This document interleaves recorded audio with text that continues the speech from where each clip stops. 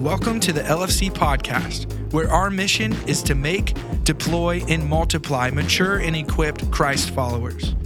We're grateful for this opportunity to bring you a message of hope, healing, and life transformation today. Enjoy the message.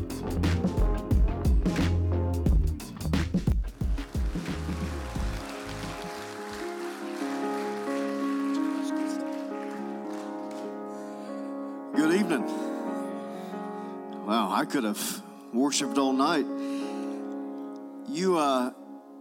Pastor Darrell said it right, to find a group of men who will say, Jesus Christ, my living hope, and it fill the whole room. You can't buy that. You don't see it everywhere. So thank you for worship tonight. Thank you for leading worship tonight. And I want to get right to the word because I know that's what we come to hear this evening. It's good to see all my friends that are here, those I know, have known for a long time. Chuck is an honorary Kentuckian now, and so we're glad that Miamisburg is here. And I am great friends with your pastor, Pastor Darrell. I love him, and I believe he loves what he does because he loves the Lord. And for those of you that I've met, thank you for being here this evening. Thank you for all the hospitality. You guys that put this on have done an outstanding job of welcoming people, and I ate my barbecue, and thankful for the good barbecue. I didn't get a hole in one. I'm not Pastor Darrell, but it was great this evening. All the work that has went into tonight. I'm honored to be here, and I want to deliver to you what I feel like the Lord spoke to me. I didn't drive almost 4 hours to not talk about what the Lord has done. I'm very thankful for what God has done, and Darrell invited me to this back in the spring. Late summer, I'm excited to be here and have been looking forward to tonight. You know, you never know when you go to a men's event because you're always wondering, will there be very many men there? Will it be a small men's event? And you guys have blew it out of the water. So thank you so much for your worship tonight, for being here. If you would, I want you to stand and turn to the book of Daniel with me, to the book of Daniel. Everybody knows the book of Daniel, and I don't want you to think that this is a message maybe that you might not have heard before. Daniel chapter 6. Daniel chapter 6. If you haven't found the name of the brother standing next to you, ask that real quick. Find out who you're with. If you're with somebody you rode with, get with somebody else. Get to know each other. Daniel 6. Familiar scripture. I hope the familiarity of the scripture doesn't limit it in your mind of what the Lord wants to do, what he wants to say to you. And I'm going to read the 10th through the 16th verse. I believe they'll have that on the slide. If not, we'll go with it. Daniel 6, 10 through 16. Now when Daniel knew what was the written and it was signed, he went home in his upper room with his windows open toward Jerusalem. He knelt down on his knees 3 times that day and prayed and gave thanks before God, as was his custom since early days. Then these men assembled together and found Daniel praying and making supplication before his God. And they went before the king and spoke concerning the king's decree. Have you not signed a decree that every man who petitions any god or man within 30 days, except you, O king, shall be cast into the den of lions? The king answered and said, the thing is true, according to the law of the Medes and Persians, which does not alter. So they answered and said before the king, that Daniel, who is one of the captives from Judah, does not show due regard for you, O king, or for the decree that you have signed, but makes his petition 3 times a day. And the king, when he heard these things, was greatly displeased with himself and set his heart to deliver Daniel, and he labored till the going down of the sun to deliver him. Then these men approached and said to the king, know, O king, it is the law of the Medes and Persians that no decree or statute which the king establishes may be changed. So the king gave the command, and they brought Daniel and cast him into the den of lions. But the king spoke, saying to Daniel, your God, whom you serve continually, He will deliver you. Father, thank you so much for your word. May your presence be here as it has been. May it continue to be here. Help me to do a good job in a little bit of time to speak your word to these men of God. May we have a great time in your spirit tonight, we pray. In Jesus' name, amen. Amen. Hey, before you're seated, have the fellow next to you stand up and look at him and try to push him a little bit and say, "Stay steady, brother."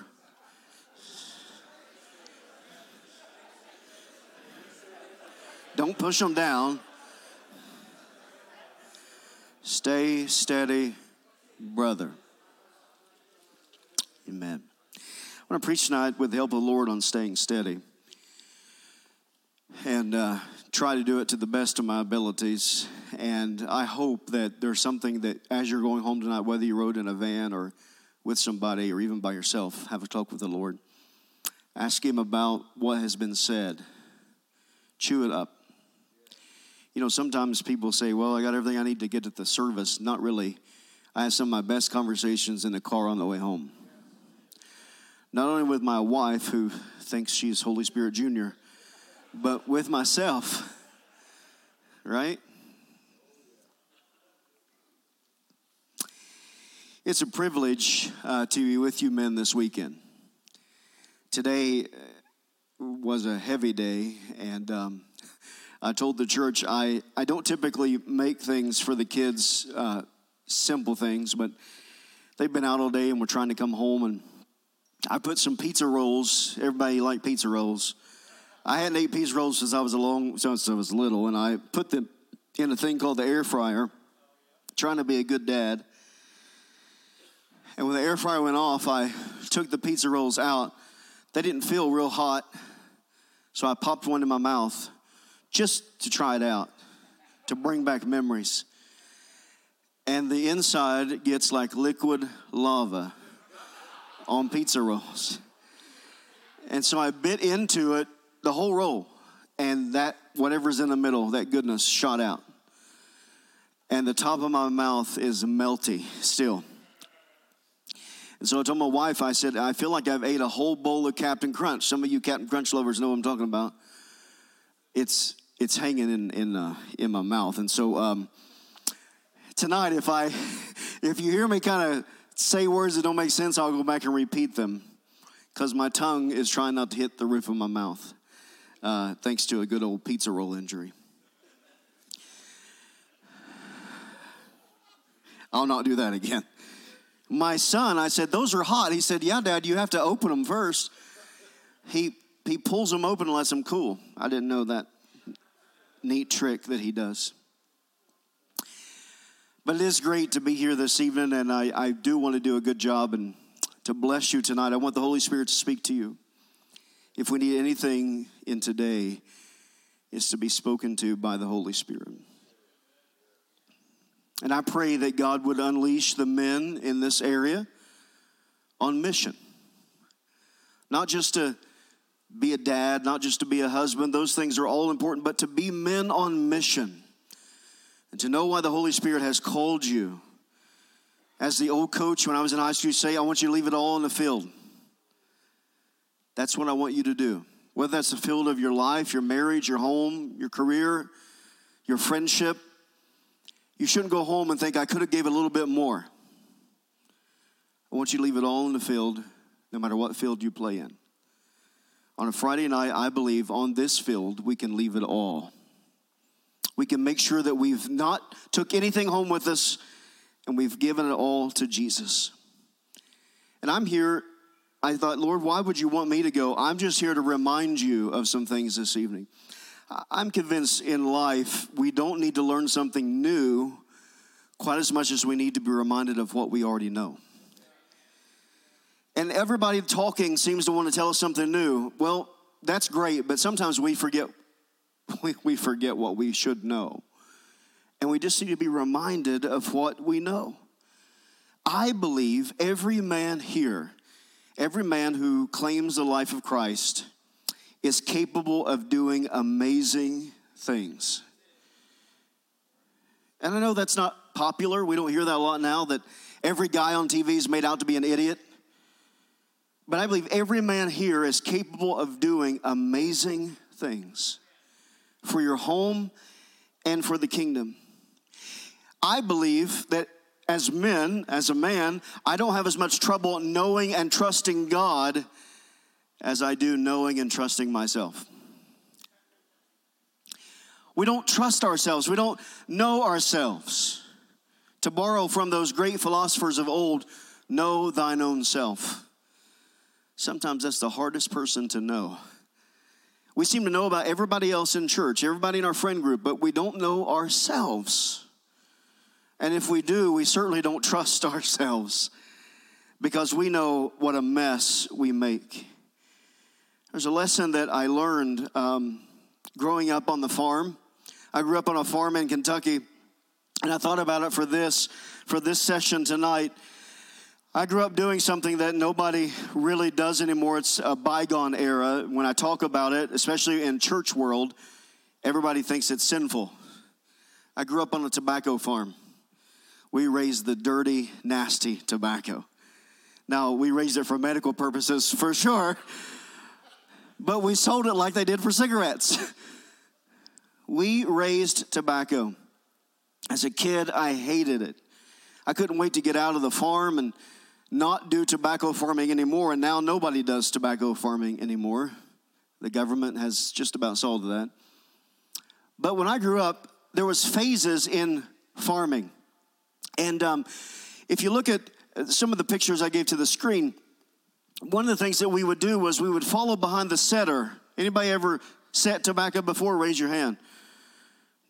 Praise God, 2 of us. All right. The job as a kid was to follow behind the setter. Now, the setter was something you set on to put the plants in, but to follow behind was a horrible job. It was in the heat, and you use your feet a lot, and you walk behind the rows of the setter, and your job was sometimes the setter didn't cover up a plant like it was supposed to. And you know what the result of that would be? A dead plant. So we had to kick around dirt as we walked behind the setter. It was hot. It was hotter than a devil's armpit out there all day. And you would throw dirt clods at each other, and then you throw dirt clods at the people on the setter because you're mad at them, and that's usually your aunt or your grandma, so you got in trouble. And we had to follow behind and set. But the goal one day was to be Papa or Dad because they got to drive the tractor.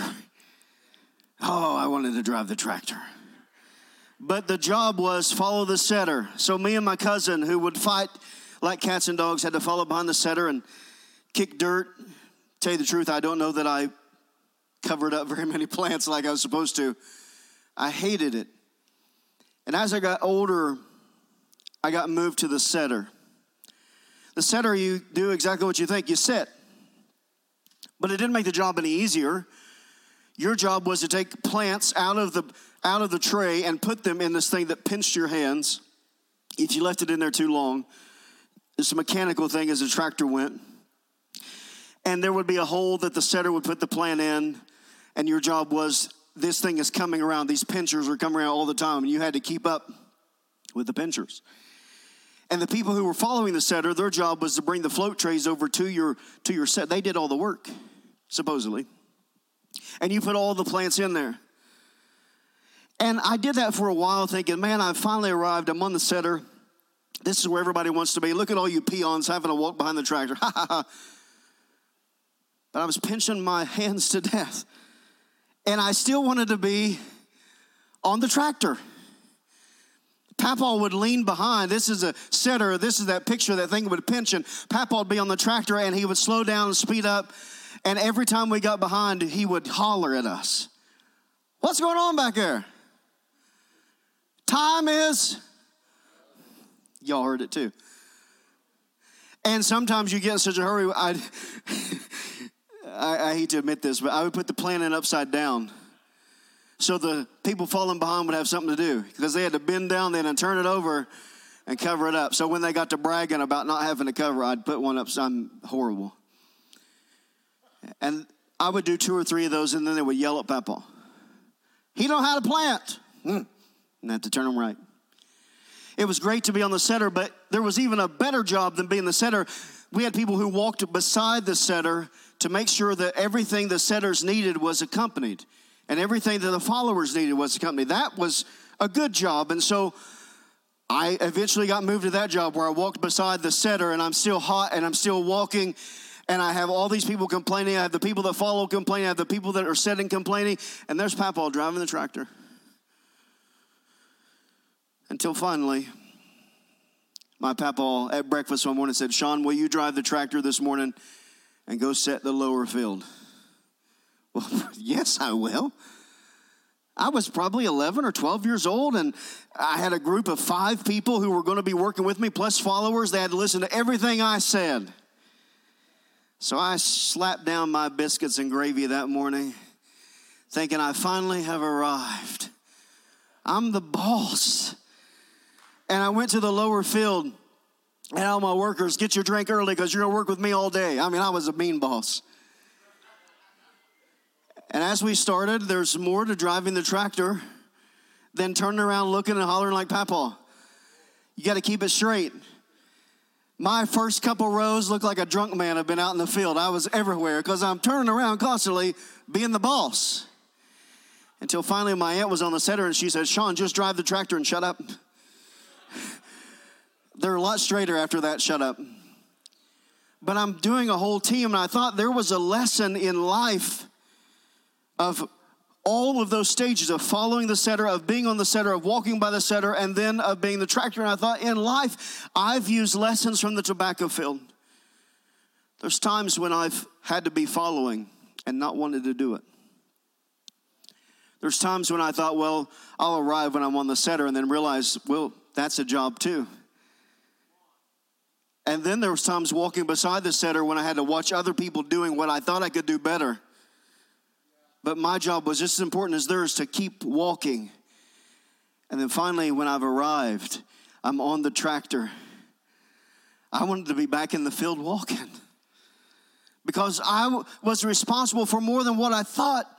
And I thought, in life, there are times when you are training people to walk behind the setter, training people, mentoring people, discipling people to be setters. And there's times that they become, and there's times that you're leading the tractor. But all of those stages where God has you, you never get to rest.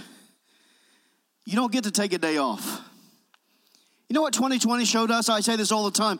2020, when everybody went crazy and the world fell apart in 2020, Azusa Street had happened in 1906. We were 114 years into this thing called Pentecost as we know it. And we made disciples that lasted 1 week before they complained. You know what that means?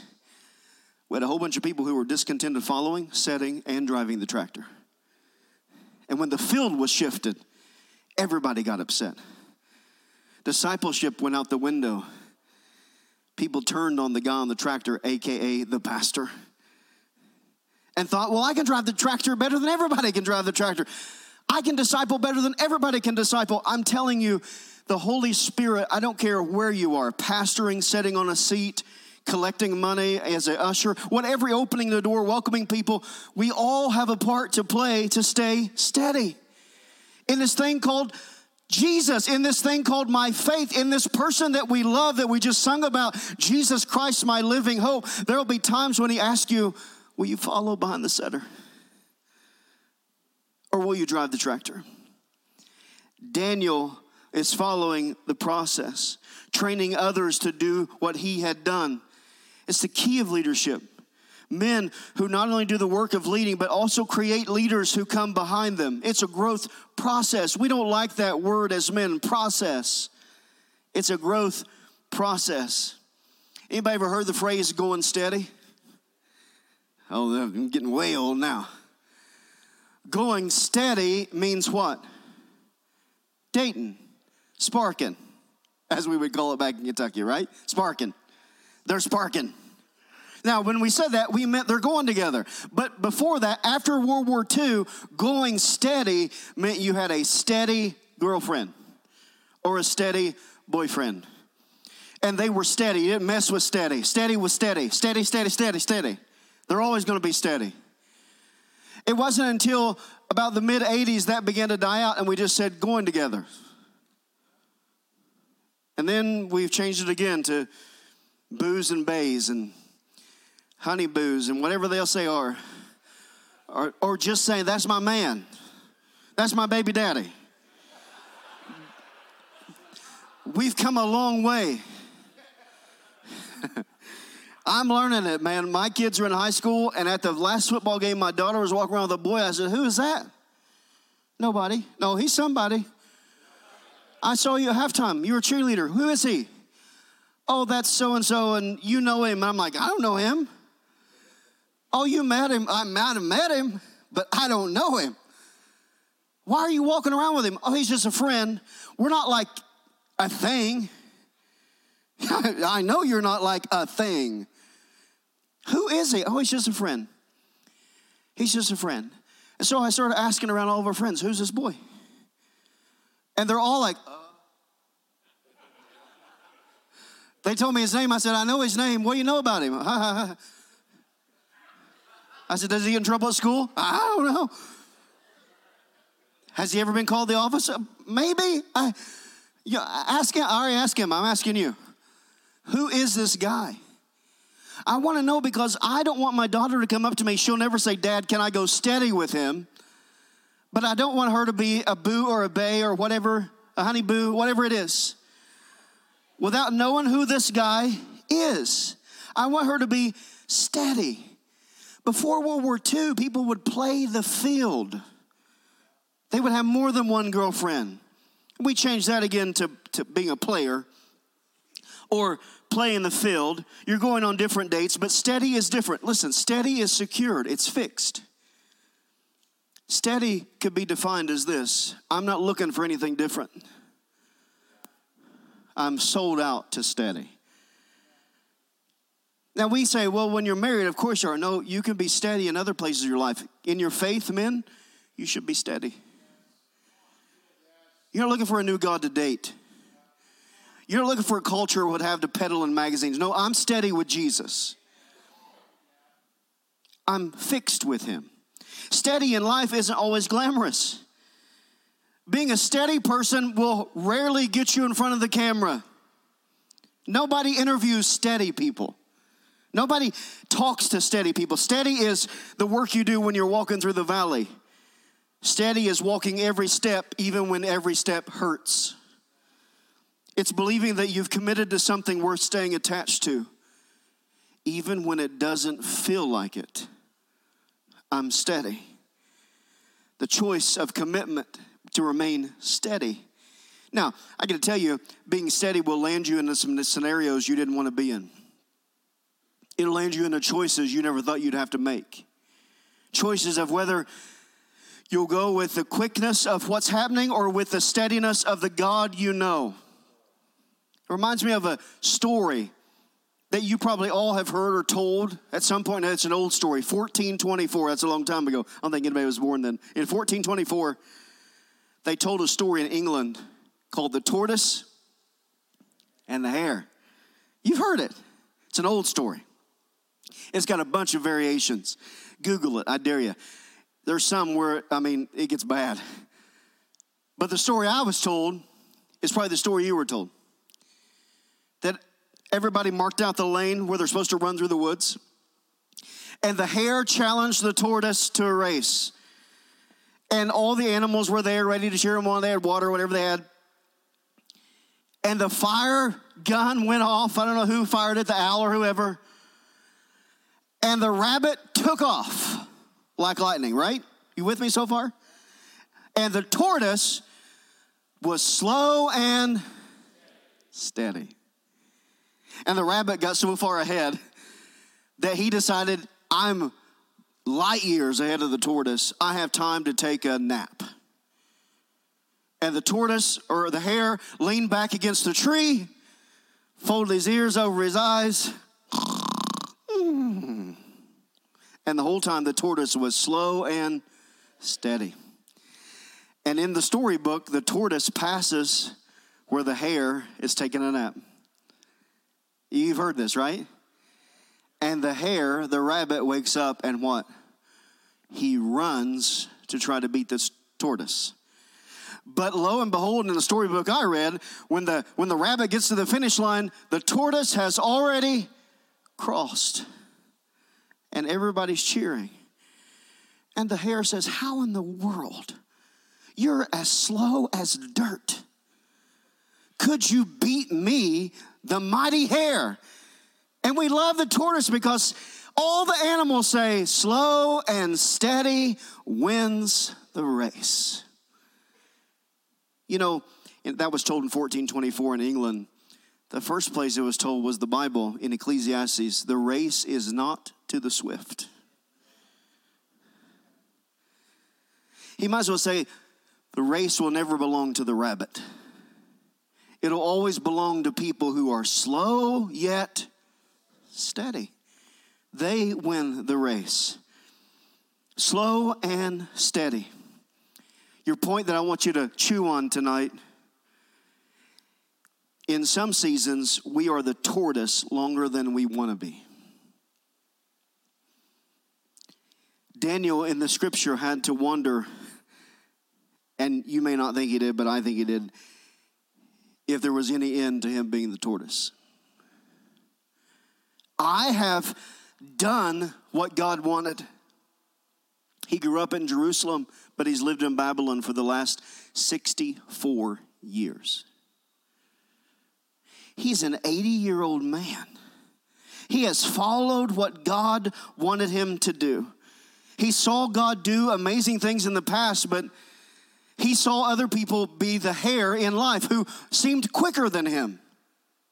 They had the race all figured out. So figured out they could nap, but he's the tortoise. He's slow and steady. He's not letting up on an important word that we all need to be reminded of. He's consistent in his life.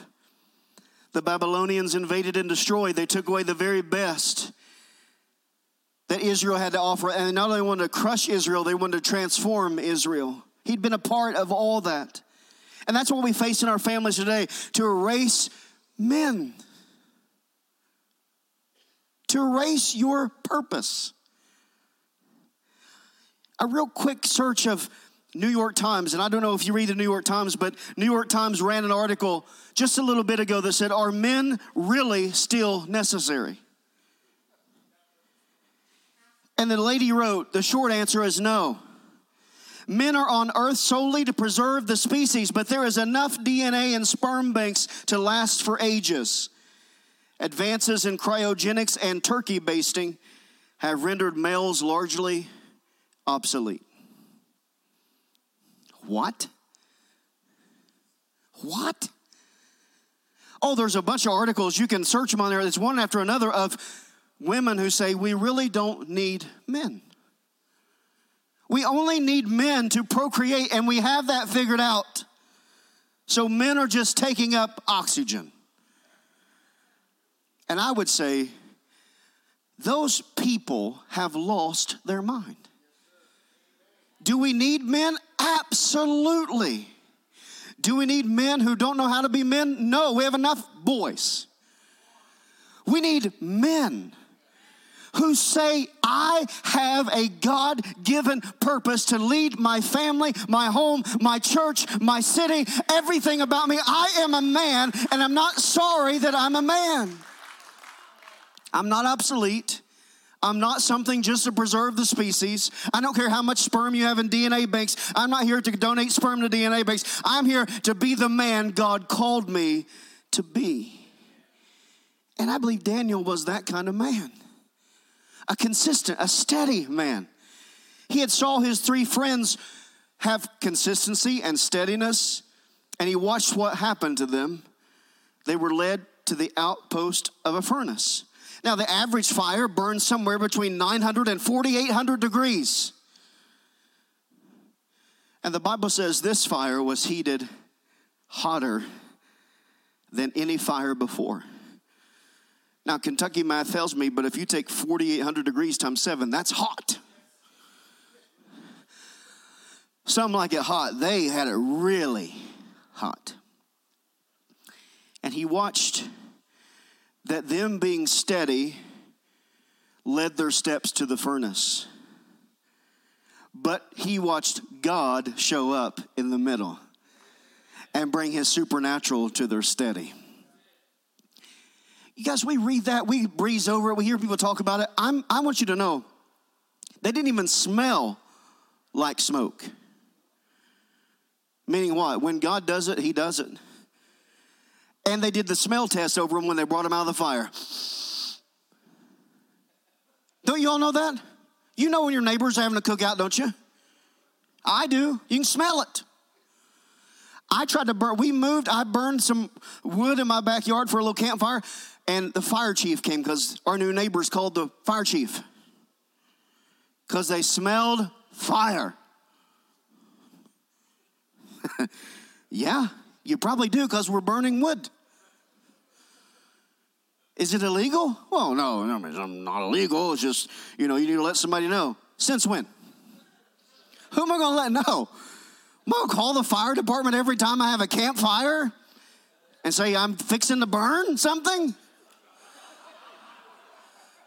No, I still don't call anybody. My neighbors have learned when they smell smoke, Shaun's doing it again. And I don't care if they live 2 roads over, they smell smoke. I'm telling you, these 3 boys came out and they went over the smell test. And they were mad. You don't even smell like smoke. And I love their answer. God was with us in the furnace. In fact, it come from the lips of the atheist king himself. Did we not cast 3 men into the furnace? Yes, O king. Behold, I see 4 men loosed and walking around, and one is like the Son of God. Daniel had learned how to stay steady. Belshazzar had lost his life. The Medes and Persians took over. He saw a government administration change. Hello. He saw how a government ruled. He had went from Nebuchadnezzar to Belshazzar to Darius. He had lived through 3 presidents who all did things differently. But what was Daniel? Steady. He was steady in who God was, regardless of who was calling the shots from the palace. Daniel learned the benefit of keeping a steady pace. How did he learn that? 64 years of trusting God. That it doesn't matter what the king says. All that matters is what God says. And kings can set up furnaces and take down furnaces, but God is the God who shows up in furnaces. Every time it switched, he stayed steady for 64 years. And don't think that within those 6 decades, somebody didn't offer him brochures of new gods, of cooler gods, of faster gods. It reminded me of this. How many of you were alive in 1985? All of you, just about. 1985 is known as the greatest historical ad blunder of all time. Put the picture up there. Our great people running back there. They introduced New Coke in 1985. It was everywhere.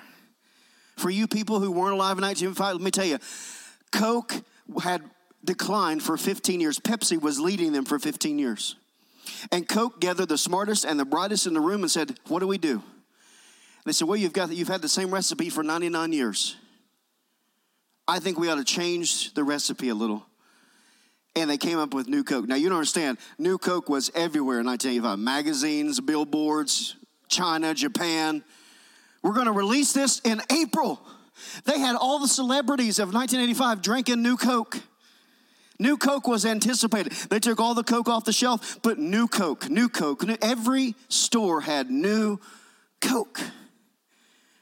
And so they released it. April 23rd, 1985. There was only one problem with New Coke. It tasted horrible. They did all the testing except for actually drinking it. And they realized, oh God. New Coke, the savior of Coca-Cola, lasted for 79 days. And in those 79 days, there's tons of protests.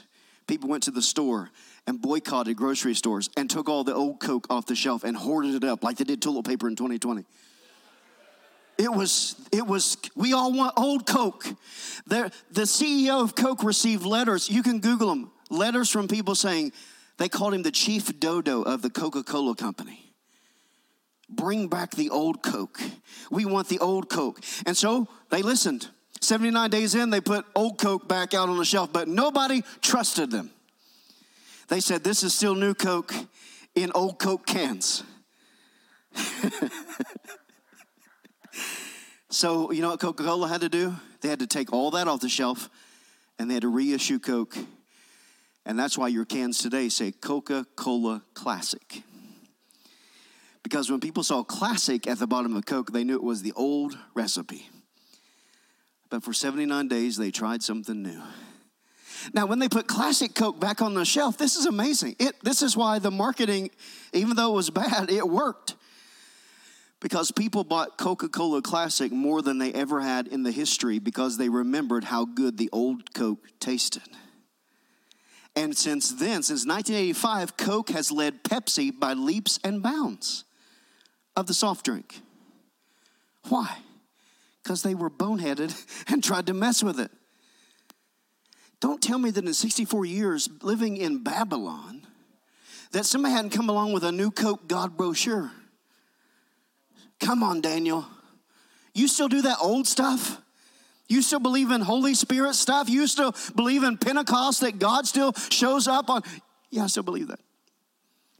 I'm staying steady with it. You still believe God calls young people to ministry? Yep, still believe that. Come home from camp, my 14-year-old daughter sitting in the back seat. She said, Dad, God called me at camp. I said, God called you at camp. God called me to be a children's worker at camp. I pulled over to the side of the road, hug her as hard as I can to say, honey, I know God has a calling on your life. I want to celebrate this moment with you. People say, well, she's too young. She just turned 14. There's no, are you kidding me? God will call people when he calls people. I've stayed faithful to him. Being faithful does not exempt you from things like lions' dens.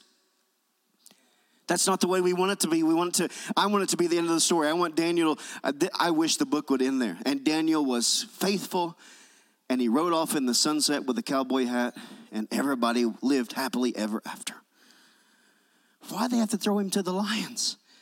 Last point, expectations should not be dependent on exemption. Guys,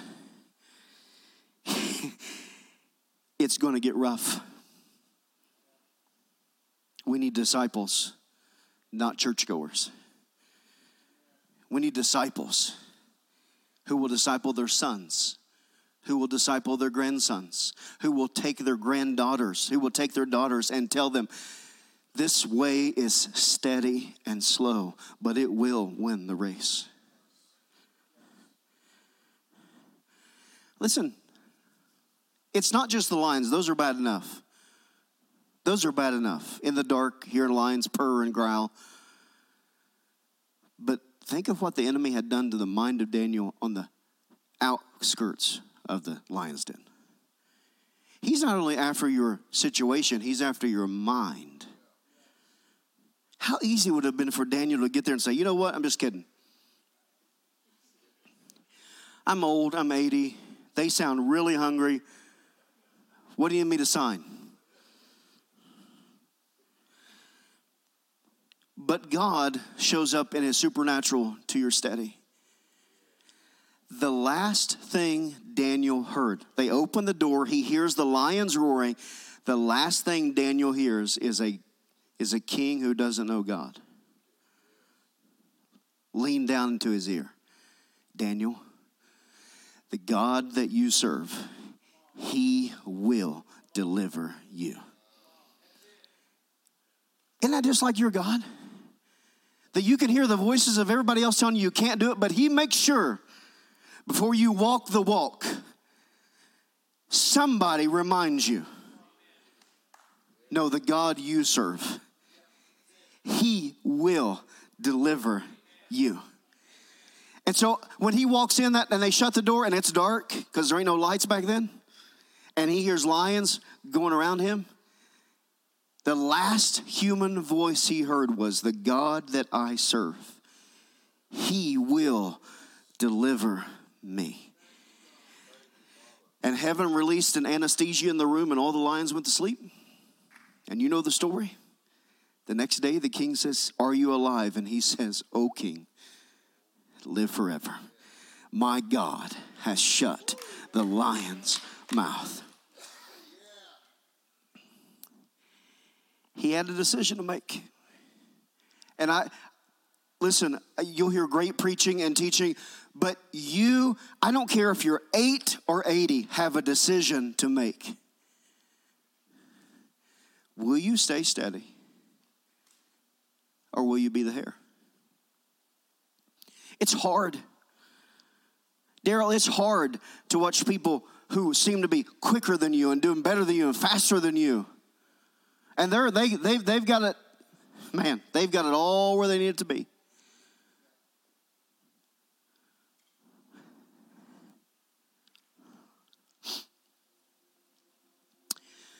And your lot in life is to stay steady.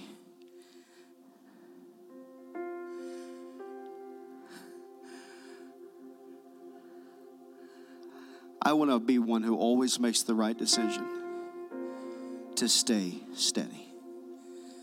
I know it's not popular, and I know that there's a whole lot of more famous people that are hares in life. But the race is not to the swift. It's to he that endures. When Daniel went home, I want you to know I don't have a trick Bible. The king said anybody who does this is condemned. And he opened the windows toward Jerusalem. And the Bible says, your Bible says, or it should, if it don't, you need a new Bible, says he knelt before God 3 times a day toward the east. Now that's strange. Because in his day, he did what we did in worship. When you were talking to God, you stood with arms raised up. But the Bible says he knelt. That's strange. I had to look it up. Why would he kneel? When a Hebrew would kneel under the old covenant, when they would get on their knees, here's what they were saying. I'm in total submission to you. Now get this. I not only accept where I am, but I willfully accept where you will lead me to. Oh, that's different. A prayer like this is surrender. I'm here. Thank you, Jesus. Hallelujah. Praise God. You're my hope. Kneeling to a Hebrew is saying, God, I don't understand why I'm here, but I'm submitted to you having me here. And on my knees, I'll crawl if I have to where you're telling me to go. Daniel did that 3 times. And the whole point that spoke to my heart was, I'd rather be anywhere but here. But God's still looking for men who will kneel and say, I don't know why I'm here. I don't understand why my family's the shape it's in. I don't understand why life is where it is. But I'm totally submitted to you in this moment. And God, wherever you're taking me to, I'm ready to go. Now, little did he know that was a lion's den. But he said, wherever you take me, I'm willing to go. And the only thing he had between the kneeling and the lions was one voice. Your God will deliver you. His eyes were on Jesus. And let this be something you remember while you're looking up to God to help you. There's always somebody under you plotting your downfall. He had no idea his friends were plotting his downfall. And the enemy was trying to break his consistency.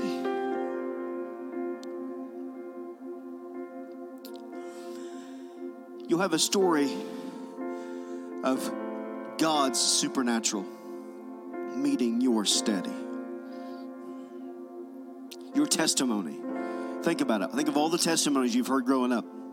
Or maybe you need them. In every one of them, God's supernatural met somebody's steady. I grew up, would go to church with my grandma. Scared me to death. I was a Methodist boy. My grandma was Pentecostal. Jesus only Pentecostal. They're a special brand.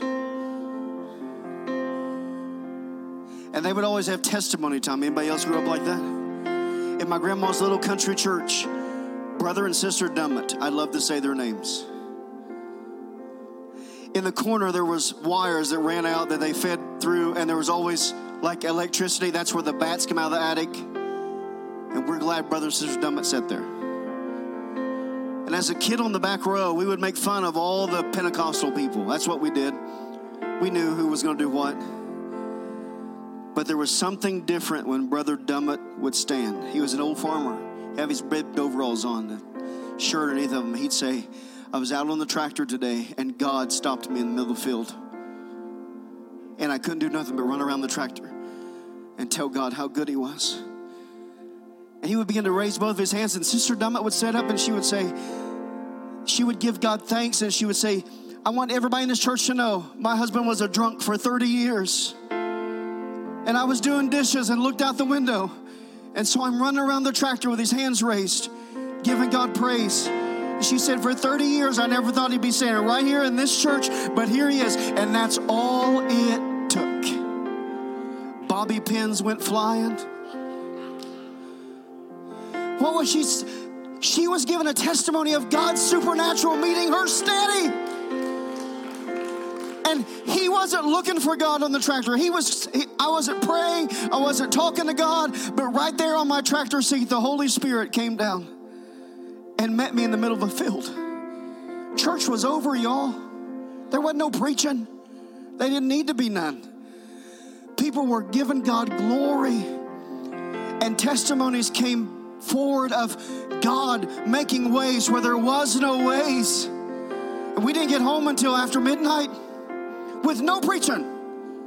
It was just, God is good. And we heard about God healing Lucy's cancer. And we heard about God healing Mona's cancer. And we heard about God showing up at the grocery store. As a kid, I remember that. They're all in heaven now. But those memories are still with me of staying steady and winning the race. And they weren't glamorous. You've never heard of them. They didn't go on TV or TBN. But they told about a God who could do anything but fail. That met them on tractors and in fields and doing dishes at sinks. You got to be willing to walk through any change with the steadiness of Jesus.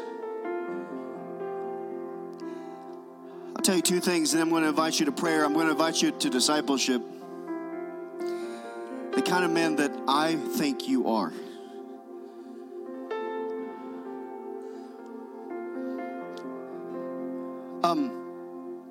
Back during the Revolutionary War, it was just a few years ago. A British officer was eating with an American general. And he was eating with a general named General Marion. Now, Marion and his men were eating sweet potatoes. Anybody like sweet potatoes?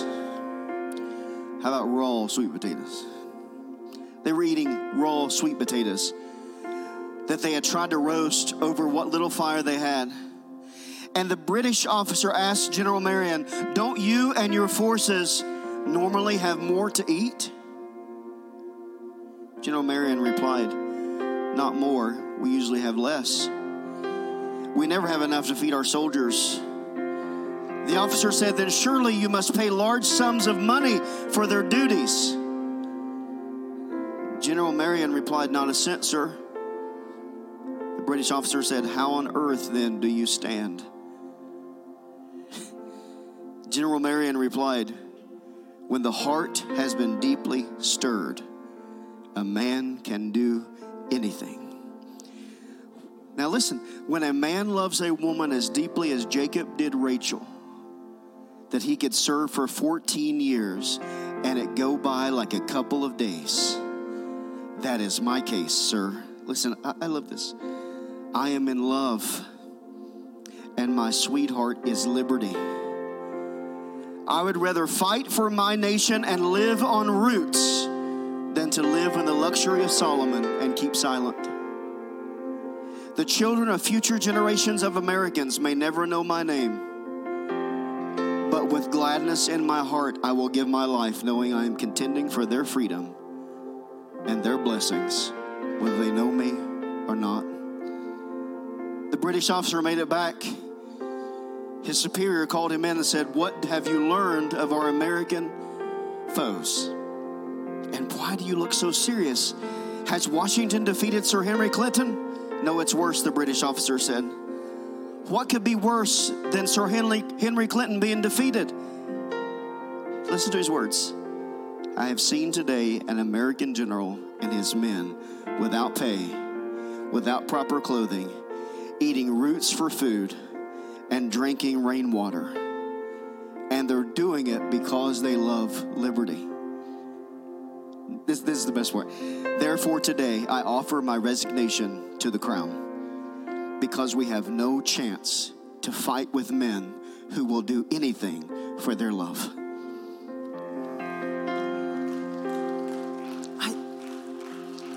I love that. Beyond American liberty and freedom, which we love, I still think we're the greatest nation. How much more should men of God be in love with God? Whether that's petals and rainbows and flowers and it all looks good, we all leave here, we're all happy. No, I've got storms.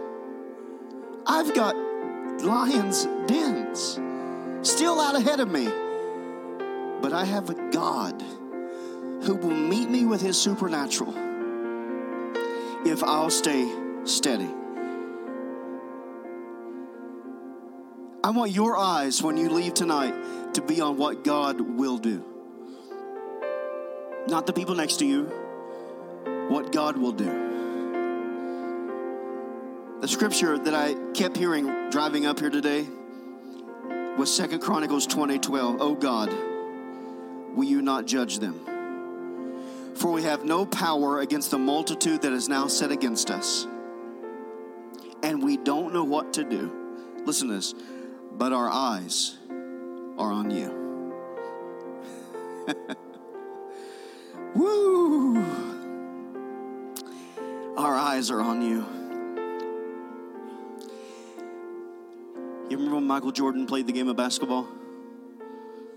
The GOAT. He changed basketball forever, and he changed the way it was taped forever. For the first time, they had to get a second cameraman at basketball games. I love this. Google it. It's real.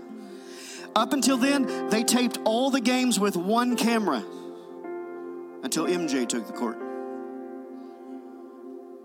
They hired a second cameraman. All he did was keep his camera on Michael Jordan. Because the director of the NBA said, "You never know what he might do in any game. And we can't miss the film of what he might do." Now there's tons of cameras, but he changed forever from one camera to two. And one guy's job, maybe it was Pastor Daryl. "Daryl, your job, we're going to pay you $5 million a year to do what? Just follow Michael Jordan."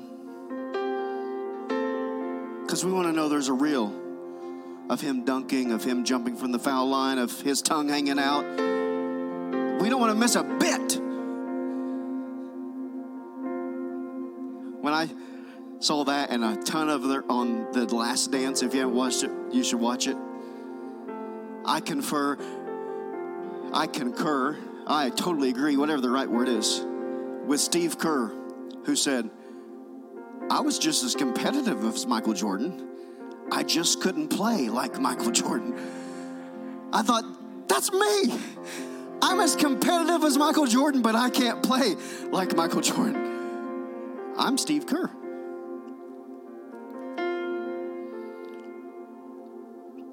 In Second Chronicles, they said, I have no idea what we're going to do. And I love the honesty of that scripture. We don't know what to do. All these people are against us. Hey, that's us, guys. Culture is weird. They're against us. We don't know what to do. I don't think arguing is going to win anybody. Our eyes are on you. All of us are that second cameraman for the NBA tonight. I'm not looking at what pastor's doing. I'm not paying attention to what my eyes are on God. Why? Because he could do anything at any moment. And I don't want to miss it. Thank you so much for tuning in to the message. If you desire to grow deeper in your faith, we want to help you. Text the word GROW to 419-495-6802. You can also stay up to date on everything coming up by checking out limafirst.church and hitting the events tab. Lastly, make sure you hit that subscribe button so you don't miss out on any future LFC content. We'll see you next time.